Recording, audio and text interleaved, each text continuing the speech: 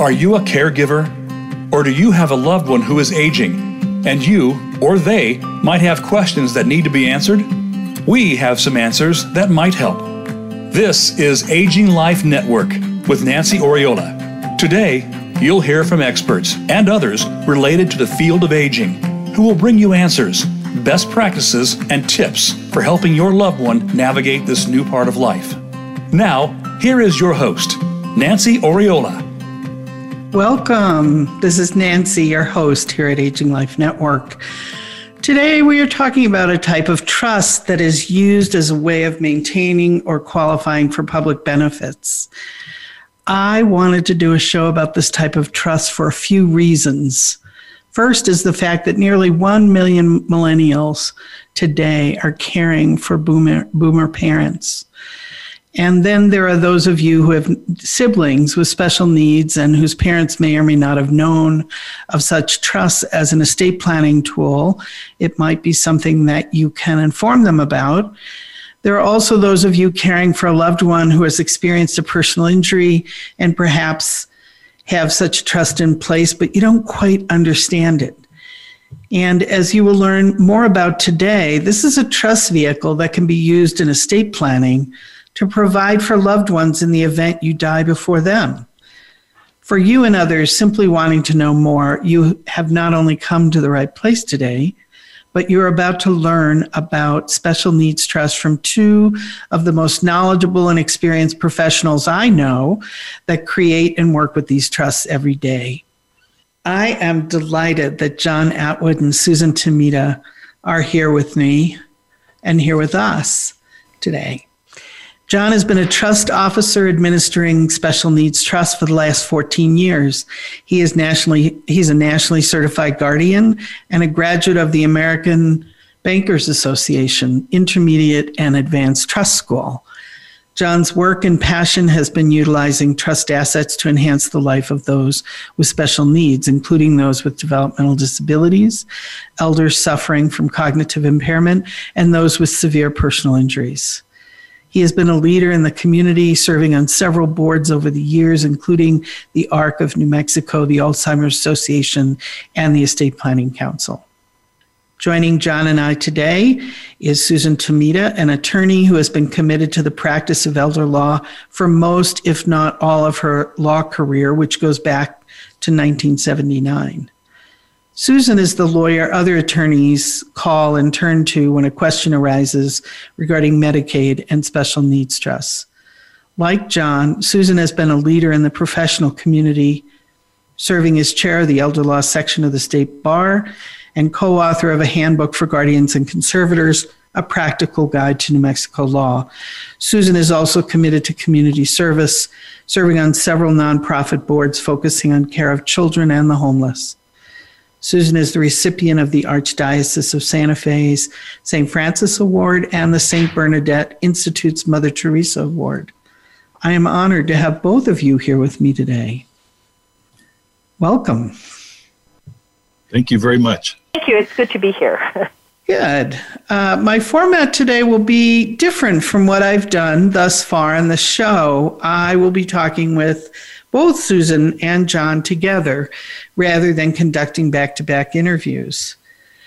We're calling it a conversation, though I'm probably going to direct a question to one or the other of you initially, and then, each of you are welcome to, just don't talk over each other or interrupt. No, I'm kidding. We are calling it, and please don't attack the moderator. We are calling it a conversation, although I'm... Sorry, I lost my place here and my train of thought. So this is the first time for me, so we'll see how it goes.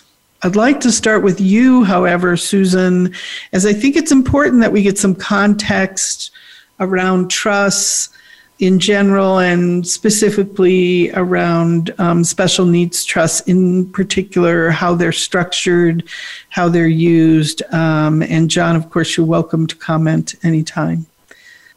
Okay, well, thank you very much. Trust, the word trust is sometimes confusing to people, but really all it is the way of one person who's the trustee managing assets for the benefit of somebody else who's the beneficiary. And then what we call the trust document is really the instructions to the trustee regarding how they are to manage the assets and what kind of distributions can be made. So that's really all a trust is. Special needs trusts are sort of particular kinds of trusts that are intended to allow people to be the beneficiary of assets, but still preserve their eligibility for certain public benefits that are based on need. And I think the most common public benefits that are based on need are supplemental security income, or SSI, and Medicaid, which is a medical program that's also based on need. They need to be really distinguished from Social Security retirement or Social Security disability income, or SSDI, and Medicare, both of which are generally not based on need. So you don't need a special needs trust in order to qualify for SSDI and Medicare, but you would need one in order to have assets and qualify for SSI and Medicaid. So, within the umbrella of special needs trusts, there's two major types of special needs trusts. One is what we call a first-party trust or a self-created trust. And that's where the person that wants to qualify for SSI or Medicaid sets up a trust with their own assets. And because they're using their own assets, there's some really special rules that apply. They have to be under the age of 65 when they set up and fund the trust, and Medicaid has to be a remainder beneficiary for up to whatever it paid out for the individual. The other type of trust, though, which is actually more common, are what we call third-party trusts. And they are trusts that are set up by somebody who doesn't need the benefits themselves, but wants to benefit somebody else that is receiving needs-based benefits. The most common is parents that are setting up a trust for their child. And those third-party trusts don't have any age limitations, so you can be over the age of 65, and there's no Medicaid payback. And as a practical matter, as I think John will confirm, the administration of those trusts are more relaxed than they are for the first-party trusts, because you don't have Medicaid, watching what you spend because they're the remainder beneficiary. So there's a lot more you can do with those trusts. So that's kind of I think, an overview. Okay. So let me summarize from the layperson perspective. So the trust, it's sort of like a power of attorney is another kind of legal document. So it's simply a legal document called a trust that is written in such a way that the trustee follows certain instructions. And again, that's similar to a power of attorney. I mean, there can be instructions in that. So it's just another legal instrument called a trust. And this is a particular kind. And people often use it to maintain qualifications really for Medicaid and SSI purposes and any other local income and asset eligible benefits that would be provided. Let me jump in here if I could and focus just a moment on the importance of the selection of the trustee for these types of trusts, or really for any type of trust that would be established. But oftentimes a family member is appointed in the document. And sometimes family members are appointed that aren't even really aware that they've been appointed or interviewed by the folks that are establishing the trust. So sure. If it's a family member, certainly discuss whether they want to do that. Oftentimes it may be a sibling for a disabled brother or sister. And right. Does the sibling appointed as the trustee really want to step into that role? The role of trustee is that weird term we throw around a lot in the banking world and in the financial world, and that's the term fiduciary. So the trustee is a fiduciary. They are to manage the assets and administer the trust in the best interest of the beneficiary, not in the trustee's best interest, which oftentimes gets confused when the trustee may not be aware of that role and the importance, the legal importance of the role of serving as a fiduciary. Well, and it's probably a good time to say that this is sort of jumping ahead, but there is a national organization called the Special Needs Alliance, and they do have an instruction manual, if you will, although I agree that... and it's free, Nancy. What is? The handbook for the trustee from Special Needs Alliance is free. Yes, it's downloadable. Yes, thank you. And, but I think that absolutely it is complicated there are a lot of rules around this particular trust. And as Susan said, if it's a trust that was set up with the assets of the individual, then and they're under age 65, then you've got Medicaid watching and wanting to, they don't approve what you spend the money on, but they're very watchful, particularly later down the road when the person dies and Medicaid comes looking to be reimbursed for what they've spent. I'm interested in the second type of trust. What did you call it, Susan?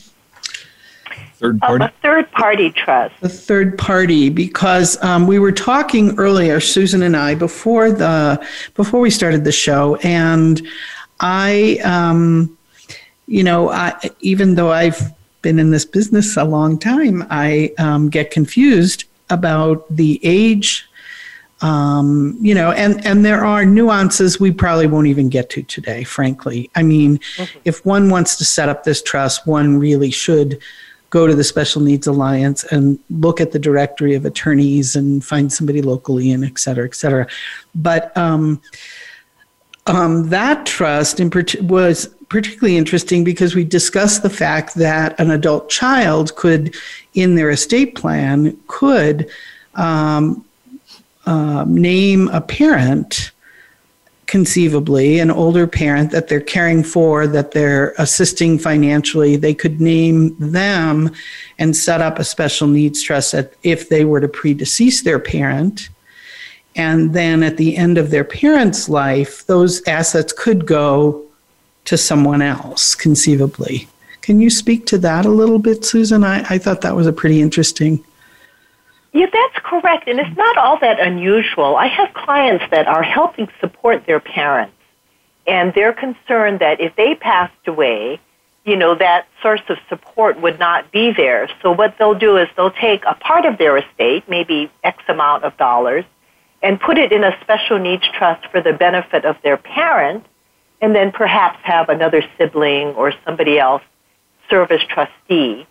But then they can provide, because they're setting it up, that whatever is left when the parent dies will go to their own children or any other beneficiaries they want. So that's entirely something that can be done.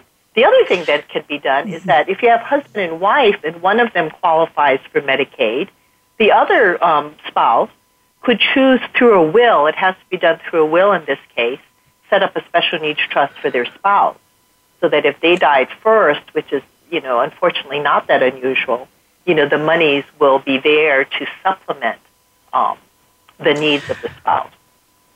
Right. So so the community spouse is allowed to keep X number of dollars under certain impoverishment rules, and rather than have those dollars now become part of the husband or wife's assets and losing Medicaid, this vehicle would allow them to have the assets available.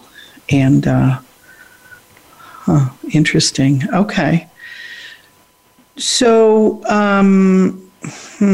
John, I know that we've only got a couple minutes. We're going to go to our first break, and I wanted you to talk about some of the things that people can and cannot use these funds for.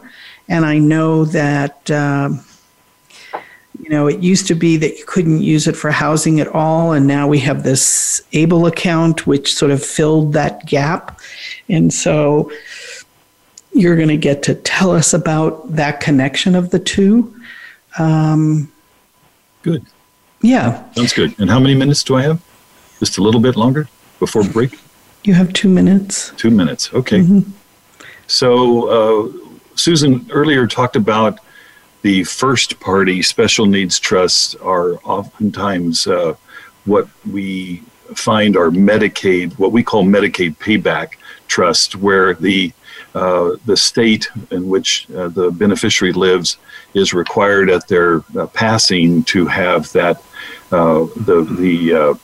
the Social Security income support division or whatever it is in your state to look back and see, as Nancy and Susan has talked about, to see what has been spent on that particular individual beneficiary. So there'll be an opportunity for me here in just a few minutes, I think, to discuss in a little more depth what you can and cannot do with those trusts that have to be looked at by Social Security. Yes, and we are going to go to break. It's a 90-second break, and so I hope the two of you will sit tight, and we will be right back with John Atwood and Susan Tanita. Thanks.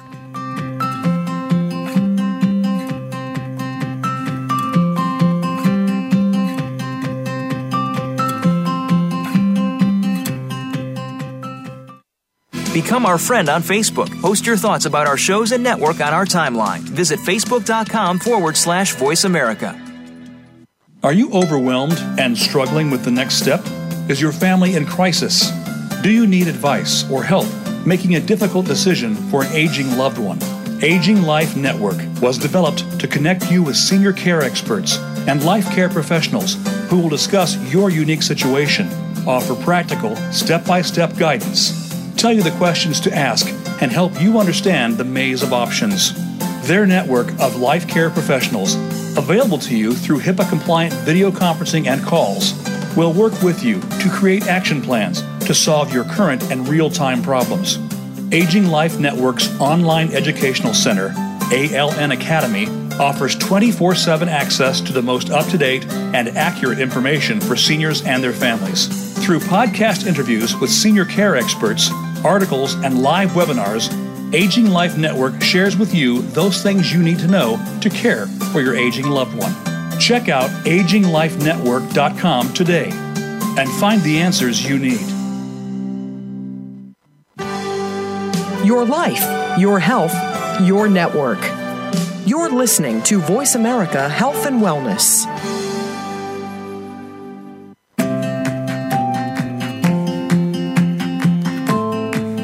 This is Aging Life Network.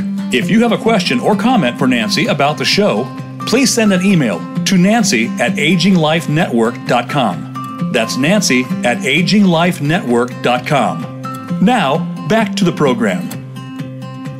Hi, thanks for coming back, and I'm here with John Atwood and Susan Tanita. We're discussing Special Needs Trust today. Before the break, I left John, who was about to talk about the types of things one can use the assets in such a trust for, and the things that you need to be careful about. So have at it, John. Good deal. Good deal. Well, this is the fun part for me because it gives me an opportunity to look at, if I were trustee, and I am on many different trusts, but as I look at the language in the trust, Susan had mentioned earlier in our conversation that it's really the trust is the roadmap for the trustee. So the trustee follows the roadmap, and if there are what they call fancy legal term dispositive provisions, or how the trustee is supposed to distribute the assets or the money in the trust to purchase different items, they follow that. They should follow that carefully. I am a trustee that sort of always looks outside the box. So oftentimes I have clients that receive Medicaid, and Medicaid oftentimes vary state to state in terms of what they cover, what they will cover, and what they will purchase for an individual in terms of therapies and equipment and wheelchairs and these kinds of items for a disabled individual.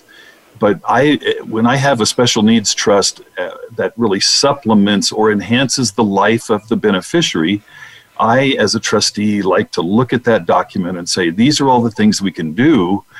So in addition to Medicaid, what else can we do to enhance this person's life? And so oftentimes when Susan writes a document, she'll be very specific and get specific about the trustee can utilize the trust stats for vacations, for assisted therapies, for therapies themselves, for televisions. And I remember, I think, Susan, one of your earlier documents said a reel-to-reel tape recorder. So I'm not sure whether that dates you. I don't think that was me. I think it dates both of you. Oh, well, that was somebody else, yes. So, I mean, as we progress in technology, some of the terms of those trusts change. But when I'm a trustee, I look at, I have an individual right now that hasn't been, because of COVID, hasn't been on a trip anywhere. So outside the state, taking a plane ride, taking a cruise, which is probably, I don't want to speak for the cruise lines or those opposed to taking cruises, but those are options as this COVID things is addressed. But think outside the box as a trustee. If the person was disabled later in life, what did they enjoy doing prior to their disability, and maybe go back and do some of the things that you have discovered that beneficiary may enjoy. So oftentimes it's really wide open. Think outside the box in terms of additional therapies, physical therapy, occupational therapy, speech and language. I had a client, just real quick example, I had a quadriplegic client, and sometimes the special needs trustee will want to purchase a pet for a disabled individual. And oftentimes it's a dog or a cat, possibly a hamster or something that would stimulate and enhance the life of the beneficiary. So this particular individual enjoyed fish prior to he had a motor vehicle accident. And so the trustee purchased a monstrous saltwater fish tank that was maintained by a professional fish tank maintenance company, and it was placed by his bed. He was a quadriplegic. And so he gets to enjoy, whenever he wants to, watch and enjoy fish interact that are beautiful. Right beside his bed. So think outside the box really would be my recommendation. So for our older clients, our elderly clients or loved ones, caregiving is that an acceptable expense? Hiring caregivers, folks that can take them out and take them on outings to the zoo or the museum or et cetera. Absolutely. It's important to understand the needs and yes, all of those therapies, and of course, the trust would pay for those things not covered under Medicare or Medicaid. Correct. But do you sometimes use professionals to evaluate needs, like a private care manager, a community-based professional, or a nurse care manager to evaluate needs? Absolutely. It's one of the most basic opportunities I have as a professional trustee to bring in, if there are adequate assets in the trust, to bring in a care management company, a guardian case management company, a nurse case management company. I had the opportunity with an individual to actually start from scratch with building their home, bringing in a special needs disabilities architect to help design the home. Where should the windows go for this individual that was disabled and bedridden? Access, caregiver. So those would be the larger settlement cases. But speaking of the home, I even for myself, who has been in the financial world around aging, the whole issue of the home was for a long time very complicated for trustees to deal with, because you might somehow a home can be purchased, but only at certain points. So you might address that. But also, it used to be very difficult to maintain the home. Where are we now with our national laws around that? Yep. Susan, yes. Yeah, I wanted to point out, I guess, that it does vary from state to state. And New Mexico, unfortunately, has historically been not really very generous with home expenditures. I think in most states, what is prohibited when you say you can't make housing expenditures are what Social Security defines as housing expenditures, which are rent, mortgage, utility payments, real estate taxes, homeowners insurance under certain circumstances. But it's fairly limited. New Mexico has had a broader definition, and for a while didn't allow people to purchase houses or to do repairs, fix the roof, that sort of thing. But I think we were relatively, difficult about those sort of things. I think it is expanding. And John can talk to, address ABLE accounts, which even in New Mexico has made the management of these trusts so much doable, given us a lot more flexibility. Right. So again, it's that moment to say that you want to talk to somebody state specific for those nuances, but the ABLE account is, and again, the ABLE account, it's a national concept, but each state has been setting it up differently or separately. Is that what, could we say that? Can you speak to ABLE, John? Oh, well, yes. In fact, could I back up just a moment? I wanted to make sure everyone had the website for the Special Needs Alliance, and then I wanted to kind of jump into, if I could, take the ABLE account. The Special Needs Alliance can be found on just Google Special Needs Alliance, specialneedsalliance.org. That's their website, www.specialneedsalliance.org. Susan, in fact, is one of the two members in New Mexico of Special Needs Alliance, along with Nell Graham Sale. So it's really easy. It says find an attorney. You go to the state, the map of the United States, and click on your state, and there are different attorneys that are listed there. I think personally, New Mexico has two of the most attractive attorneys with Susan and Nell. So I'm not sure you want to pick your attorney based on their attractiveness, but that's just something I observed. So specialneedsalliance.org, a great resource for you. To move on to the ABLE account, ABLE stands for Achieve a Better Life, and I'm not sure what better acronym there might be for someone that's interested in utilizing their assets and protecting their assets for their loved one through this ABLE account. So you are able, the bill in Congress named it Achieve a Better Life ABLE account. It is a national resource for anyone in any state.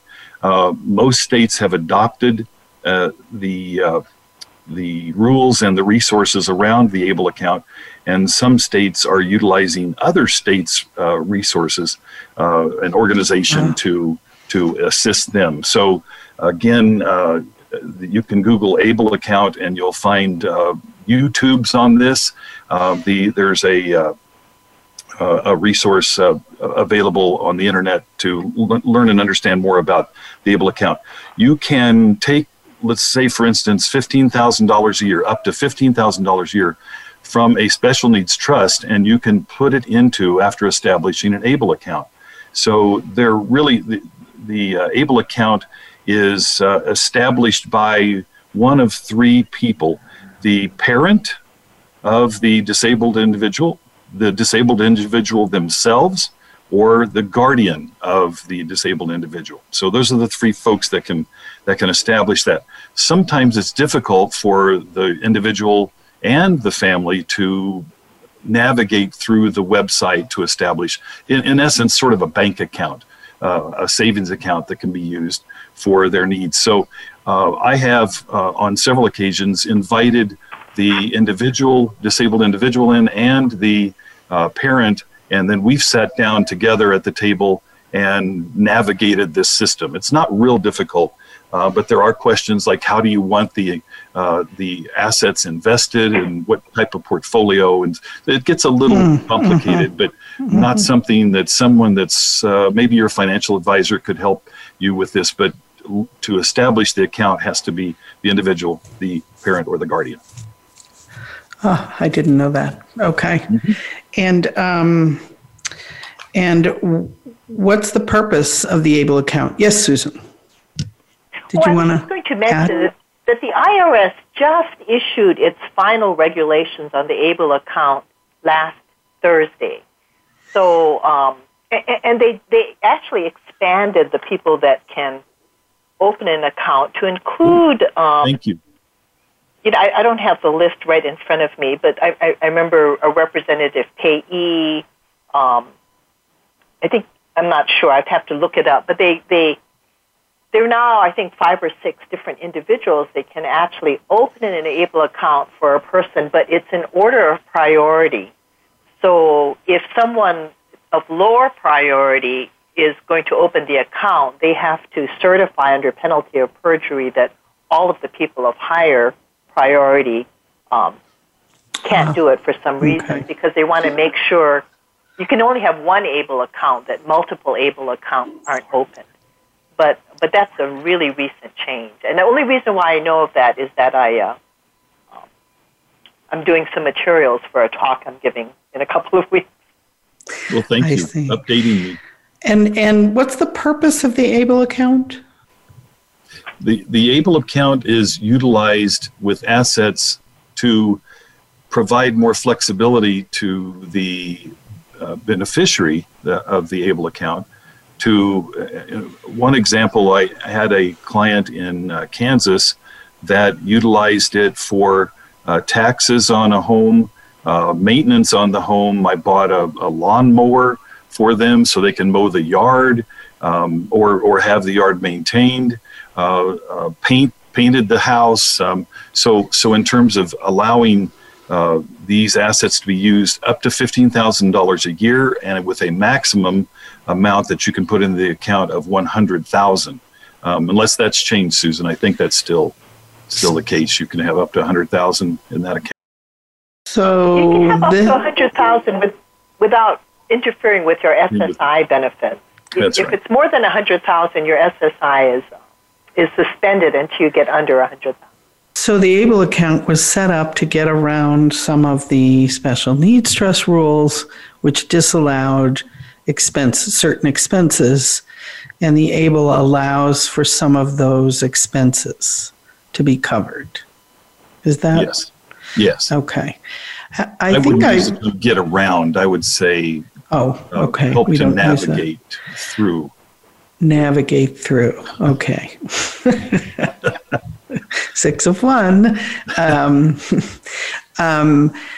All right. And I think I've even seen, if a person is, let's say, a person with developmental disabilities who also maintains a job, they can earn up to a certain amount. Can some of those funds go into the ABLE? Susan? Yes, that's right. And unfortunately, I should have had the exact figures. But if you're employed, in addition to the $15,000 that you can fund the ABLE account, there's another. I think it's approximately $7,000 that can go into the account from the employment earnings. Well, I think it's important that people just know that is that is something that can be, addressed. Okay, and what I would also, we've just got 1 minute left before our second and final break, but I think it would be helpful to talk about folks that have smaller trusts and that they are trying to manage, or where they can seek out trustees, either for larger trusts with institutions like your own, John, and how they find trustees who specialize in this, really. And then also folks with smaller trusts who can look to some of the nonprofits that have pooled trusts. So perhaps when we come back, we can discuss that. Yeah, let's do. I serve as treasurer for a nonprofit organization called the ARC of New Mexico here in New Mexico, and the ARC is it's a national organization around the country, and they certainly offer some of the services you've been talking about through what's called a pooled trust, and I'm sure Susan can help us understand what that means. And that's regardless of the age or particular disability of the individual, correct? That's correct, except that in some states, including New Mexico, if you fund it, if it's first-party monies, your own monies, you can't fund it after you're 65 because it's considered a gift transfer. So let's talk about that when we come back. That sounds complicated. All right. Great. We'll be back in 90 seconds. I'm here with Susan and John, and we're talking about special needs trusts. Come on back. Thanks.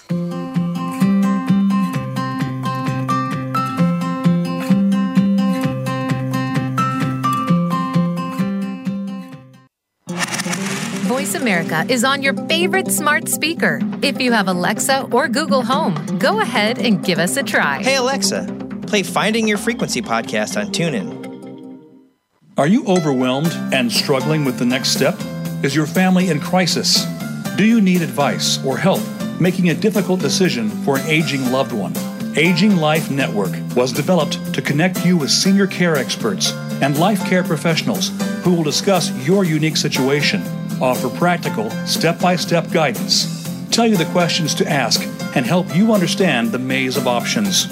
Their network of life care professionals, available to you through HIPAA-compliant video conferencing and calls, will work with you to create action plans to solve your current and real-time problems. Aging Life Network's online educational center, ALN Academy, offers 24/7 access to the most up-to-date and accurate information for seniors and their families. Through podcast interviews with senior care experts, articles, and live webinars, Aging Life Network shares with you those things you need to know to care for your aging loved one. Check out aginglifenetwork.com today and find the answers you need. Opinions, options, answers. You're listening to Voice America Health and Wellness.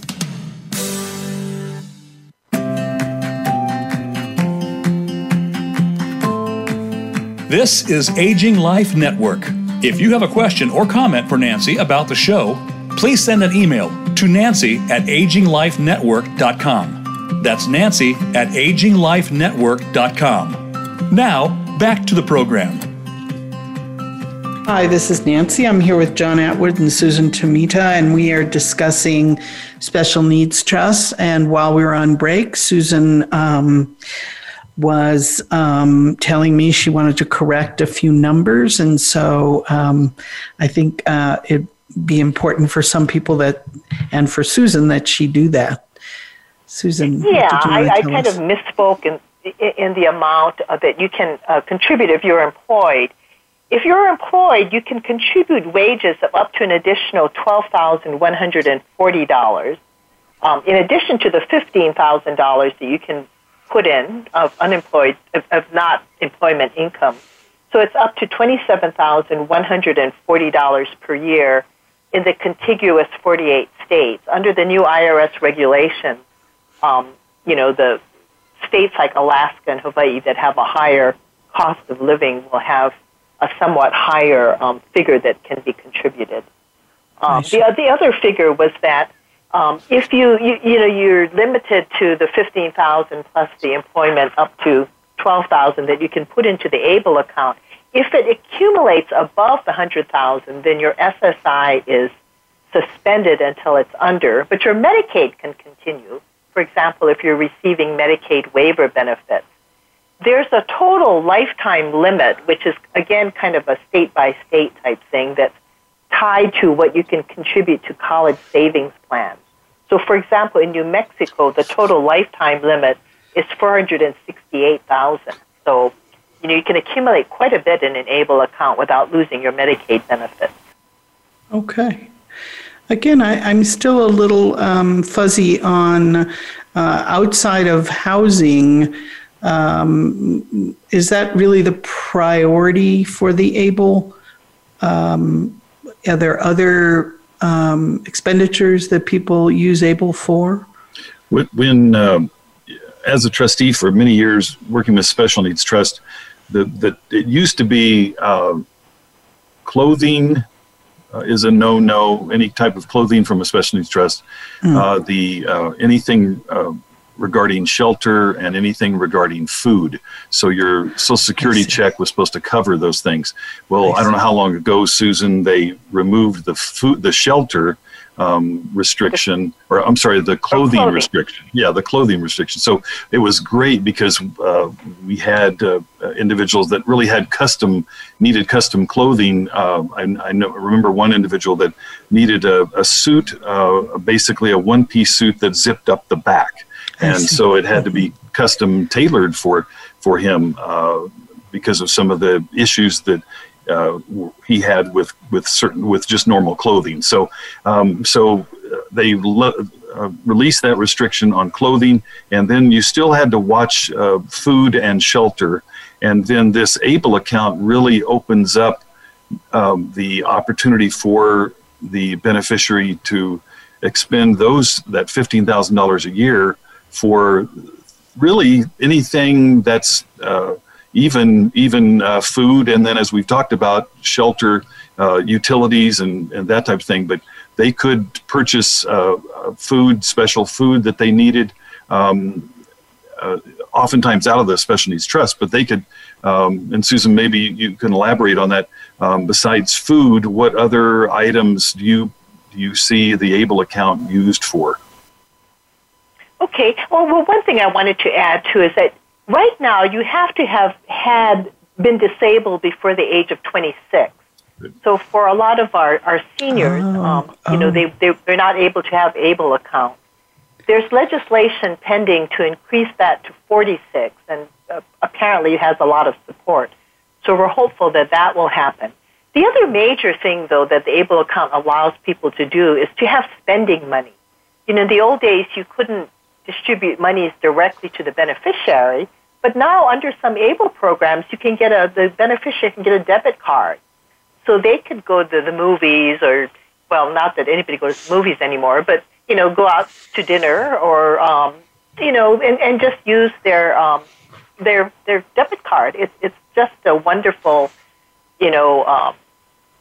standard of living type change for people. Susan, I'm so glad you mentioned the debit card because both John and I are huge proponents of a new type of card called a TrueLink card, provided by TrueLink Financial. And they have actually just come on board with me and this show to be my first national sponsor. I'm very excited to have them as a partner. But the TrueLink card, John, you can speak to it as well. It has really changed the work of those assisting people with finances. So can you speak to it? Yes, I'd love to. I'm one of their biggest cheerleaders. This is a tremendous organization. TrueLink Financial. I'm going to do a little mini infomercial, I guess you could call it, for them, because I really have utilized this resource and appreciated this resource for, I think I ran into them at the Stetson Special Needs Conference 5-6 years ago down in Florida, and they are a tremendous organization. So they provide a Visa debit card. You can go on to their website, truelinkfinancial.com, and it's TRUELINK. financial.com. So that's their website. They really basically have three kind of value propositions, or three opportunities to utilize this card. It's reloadable, loadable, and reloadable. So the individual that establishes the Visa debit card could be a trustee, or it could be a family member, someone that wants to monitor and be aware of the spending that's going on with the card. Is quite easy. They make it very easy to do, to sign up. So older individuals that really would like to have their independence and freedom, but yet have the protection of this debit card. So if there's a caregiver, it prevents the caregiver from and the petty cash. I know a lot of people use petty cash to pay caregivers, or to give their mother or father that has caregiving for groceries. They leave cash in the home. This solves that problem. Solves the problem. And you can go on the website.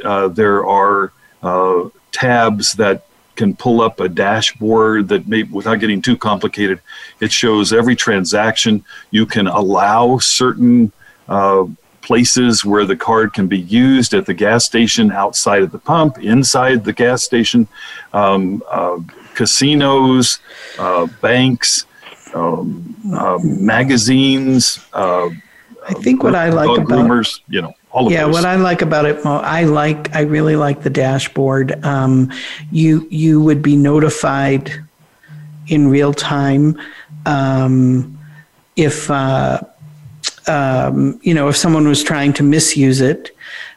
You can send a caregiver to the grocery store, and you can turn off the ability to take cash. That's correct. So there's no cash back. And so it really, and you can review it online. It's all done online. It's all digital.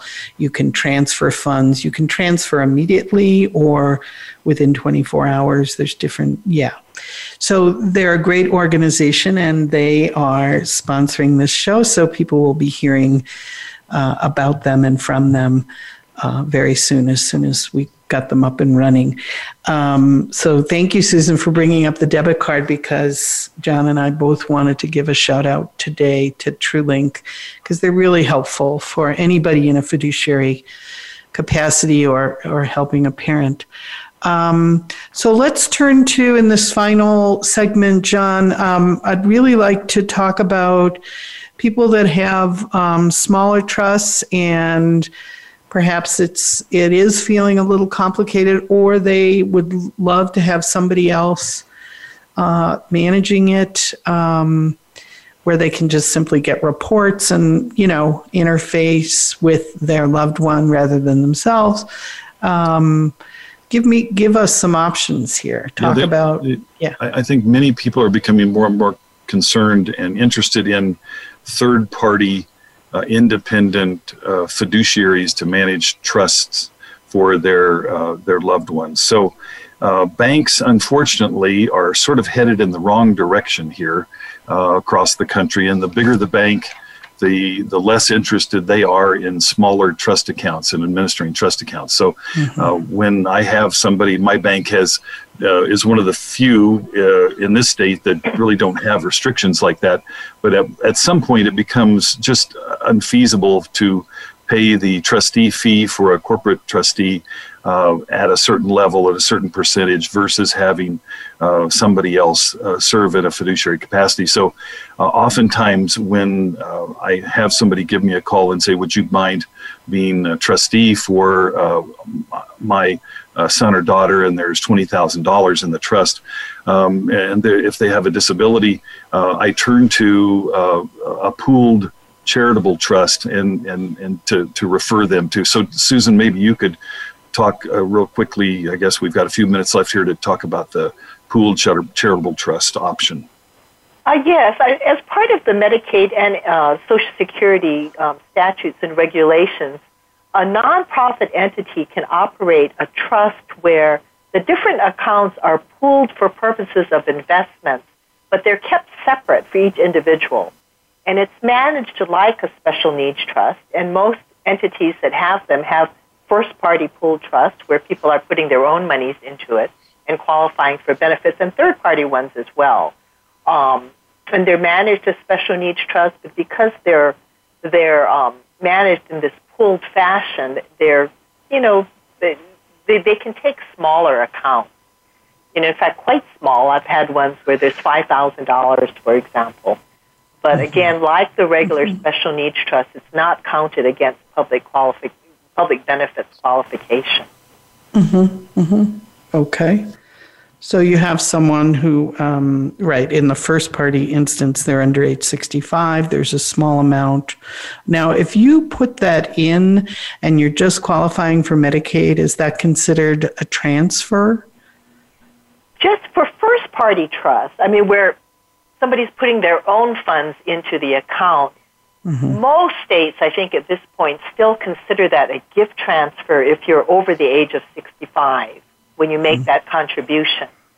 Some other states have decided as kind of a state policy to allow people over the age of 65 to fund pooled trusts.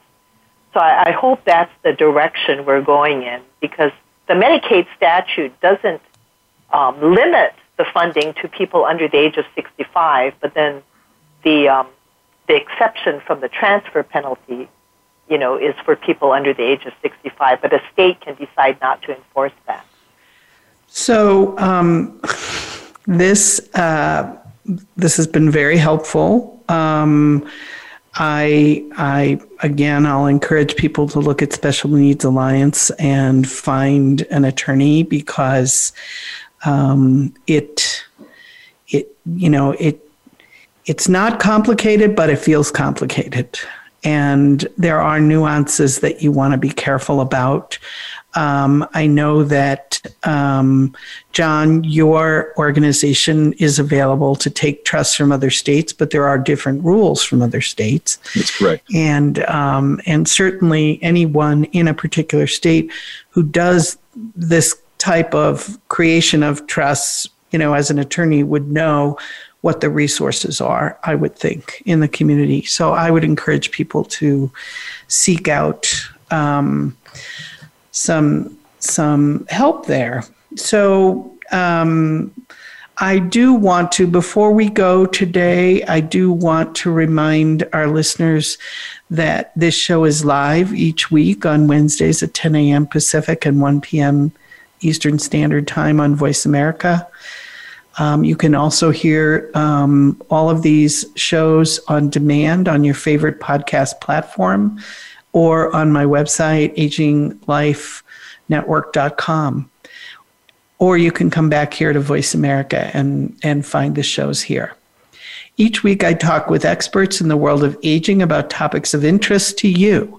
In the coming weeks, we'll be discussing the impact of COVID on seniors' sense of social isolation, and we'll be offering solutions for that. We'll also be hearing about communication tools to help manage dementia-related difficult behaviors. If you have a topic you want me to explore, please email me. My goal is to have you leave each show knowing more than you did at the beginning of the hour. This world of aging is one with its own language. My goal is the same as yours ultimately, and that is to enhance the quality of life for those you care about and for those you care for. I want to thank John Atwood and Susan Tomita for a very informative and enjoyable discussion. You can always find them on the internet if you need to reach out. I'm sure they would make themselves available if you have follow-up questions. Or you can email me at nancy@aginglifenetwork.com, and I will certainly speak with them for you. Okay, have a great week, and we hope to see you back next week. John and Susan, thank you again for being my guests. Thank you.